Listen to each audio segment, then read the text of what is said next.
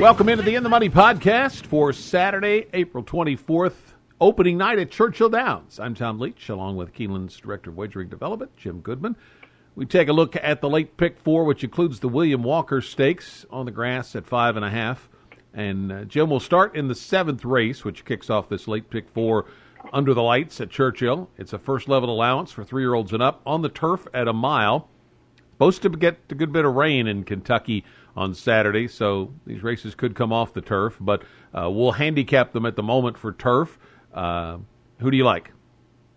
Yeah, if it comes off, all the horses I like are pretty much turf specialists. If it does come off, Manitowish for Talamo and has some good dirt form. I did not use him in the turf race if it's on turf, but he had 79 Beyer last time at Keeneland on a dirt race, so I think you might take a look at him and Gershwin if it does come off.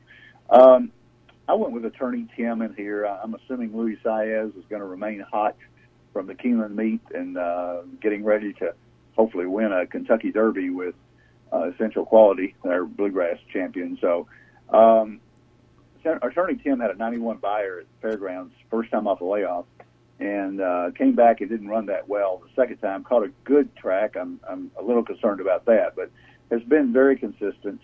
4 seconds out of 15 races.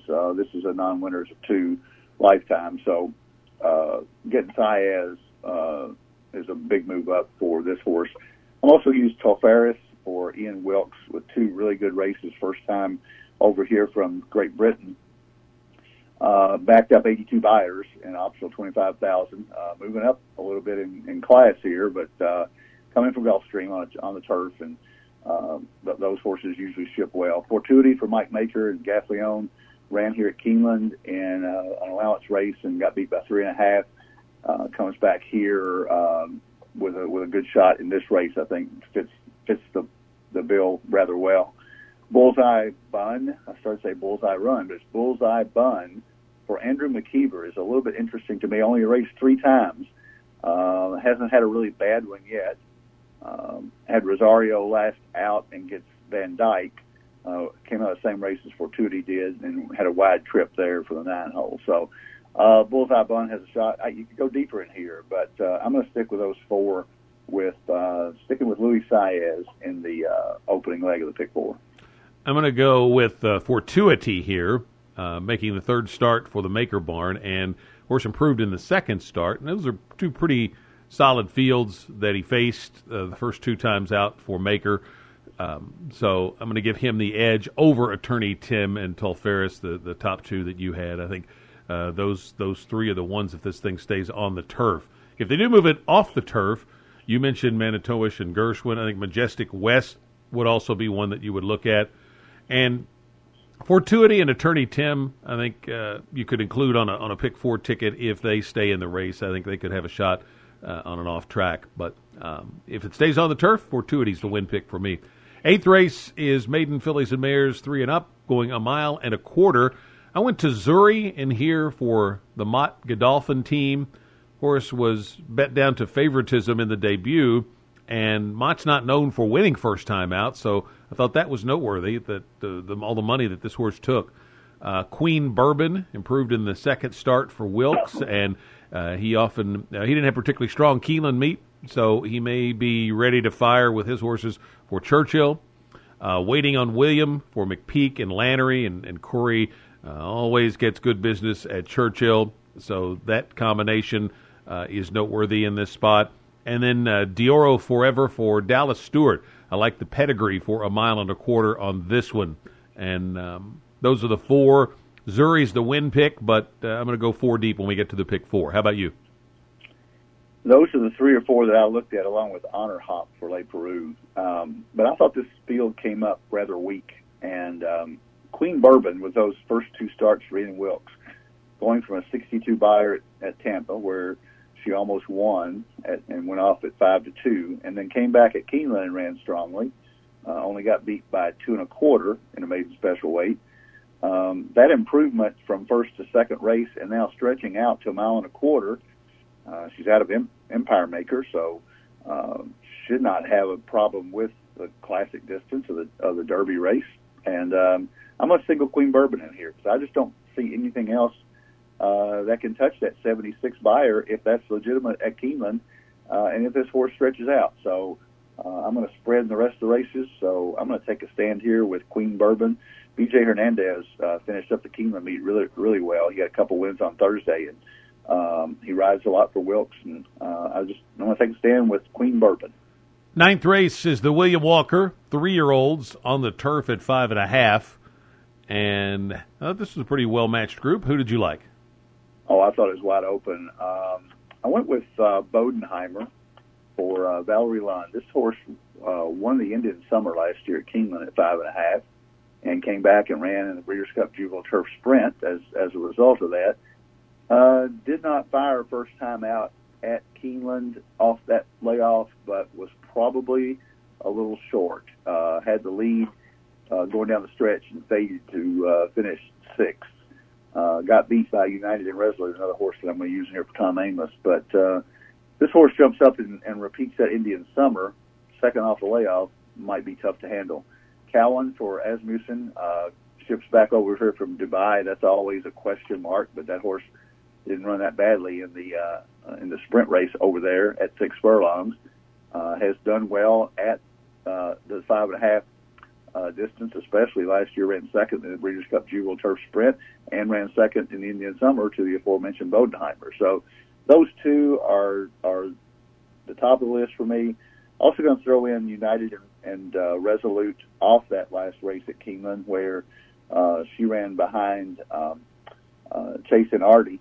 That was a nice race in a $100,000 stakes race. And then looking for Loci for Chris Hartman. Comes out of Fairgrounds with a couple of wins, a really good buyer there at 5.5. Came to Keeneland, didn't run that well in that race, but is 1-for-1 at Churchill. So she broke her maiden at Churchill at 5 furlongs. So I'm going to throw her in there for Chris Hartman, who usually has his horses ready for Churchill as well. So those 5 horses actually field day. I'm going to throw in for Brad Cox and Gaffleone just off the Brad Cox angle. So I'm going to go 5 deep when we get to this race. I ended up on field day in here, had some trouble last time when favored, and I like the fact that this horse showed the ability to come from off the pace last time. Had been a crazy speed burner early, and then last time came from off of it and nearly got up to win. Good local work for Brad Cox on the turf course. So field day is my pick here. Next for Wesley Ward. Ran well in the only turf try. Kasim is for Maker, and this horse nosed out field day last time. Looking for Loki that you mentioned there. Beat field day back in January. So, again, if I like field day, I've got to like those two. So I like all of those. If it comes off the turf, I think Roderick on the inside would be awfully tough with his early speed for Ward. Field day could still be played, and then Cowan would be the other one that I would like. 10th race is allowance optional claiming. Fillies and Bears 3 and up going 6 furlongs. Sterling Miss has 10 wins lifetime and drops from a stake, stakes quality allowance race last time. So I thought she looked pretty good in the spot. Lady Rocket is Brad Cox, and the spot could be a softer one for her. And then She Can't Sing has 2 wins, 2 seconds from 7 starts on this track. So I'm going with those 3 when we get to the pick 4. How about you? Those 3 plus a few more. I've singled the second leg, so I've got a little more money to spend. And I did take more than half of them here. So if you want to take all, I would not argue with that theory because I think this race is wide open. If Sterling Miss, yes, she's won 10 races, but they've been at lesser tracks in Churchill. She has won 2 at Churchill, but it's been a while. So is she still what she was at 4? Possibly not. But 10 wins jumps out on here. All the others have 2 and 3 wins. Recoded has 6, I think. But I'm going to use Sterling Miss, Lady Rocket. She Can't Sing. I'm going to throw in Lady Anna for Cherie DeVoe. Who's had a good year with limited stock. Aunt Nadine for Mike Maker off an 83 buyer last time at Keeneland. Second time off the layoff, always improves for Maker. And then Bayerness for the other Cherie DeVoe, who has been off since the Kentucky Oaks last year. But she ran the Oaks after good showings in grade 2s and grade 3s over her head in the Oaks, but obviously has raced against much better company than the other fillies and mares in here. So got to go 6 deep when we get to pick 4. What's your pick 4 ticket look like? All right, pick 4 ticket is 1-3-4-9 in the first leg with Attorney Tim and Telfaris being top 2 picks, and then singling the 5-horse Queen Bourbon in the maiden special weight, so single 5. Going 5 deep in the William Walker with the 3, 5, 7, 8, 10, with probably Bodenheimer and Cowan being co-first choices for me. And then going deep in the allowance optional claimer to finish it up with 1, 2, 5, 6, 7, 8. Sterling Miss is my top pick, but really spreading there for $60. 1, 3, 4, 9 with 5, with 3, 5, 7, 8, 10, with 1, 2, 5, 6, 7, 8. I did not go to a single, have a $72 ticket. 1, 3, 4 with 4, 5, 6, 8, with 2, 3, 4, 10, with 1, 2, 5. So at least 3 horses in every race. So as you can tell, I had trouble narrowing it down in any of the races. If they stay on the turf, it's I think a really challenging pick 4. Best of luck with your plays on the opening night card at Churchill. Belmont's up and running now, so you've got that to play along with others. And you want to build that bankroll through your Keeneland Select account for Oaks and Derby next weekend. For Jim Goodman, I'm Todd Leach. Good luck from the In the Money podcast for KeenelandSelect.com.